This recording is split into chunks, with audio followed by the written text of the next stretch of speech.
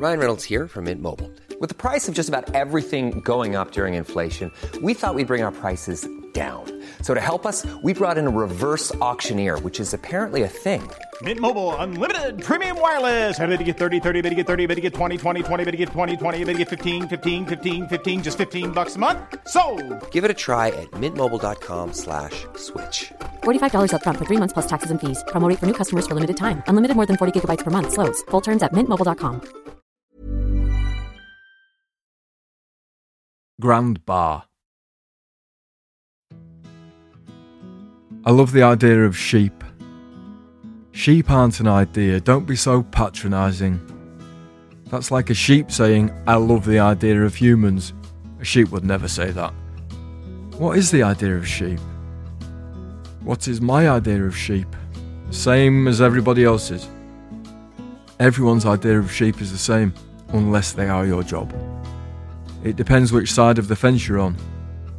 My grandpa was a sheep farmer, and on the night of his funeral, I had lamb for tea.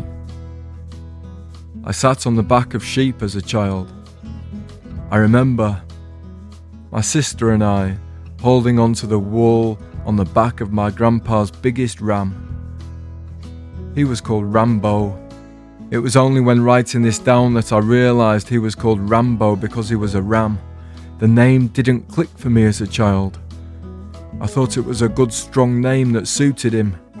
It must have been my dad who named the ram Rambo.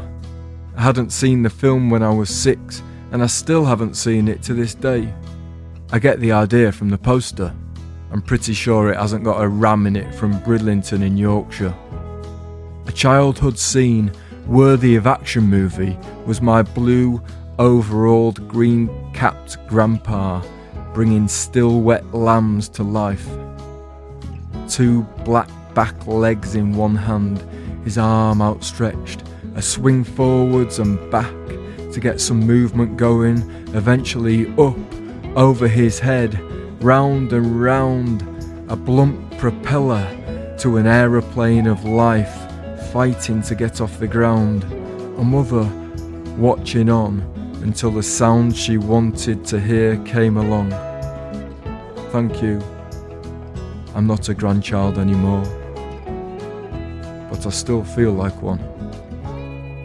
I can't see that feeling going anywhere soon. If I get to 90 years old, I predict I'll still feel like a grandchild. That's the sign of a grandparent's job well done. I carry the care they gave me. I think I always will. Made me feel like I was more than just a child. I was a grandchild. If I ever have a grandchild, I'll try to pass the feeling on. My niece couldn't say grandma when she was little. I think it's fitting that she decided to call my mum, the daughter of a sheep farmer, Baa, and probably always will.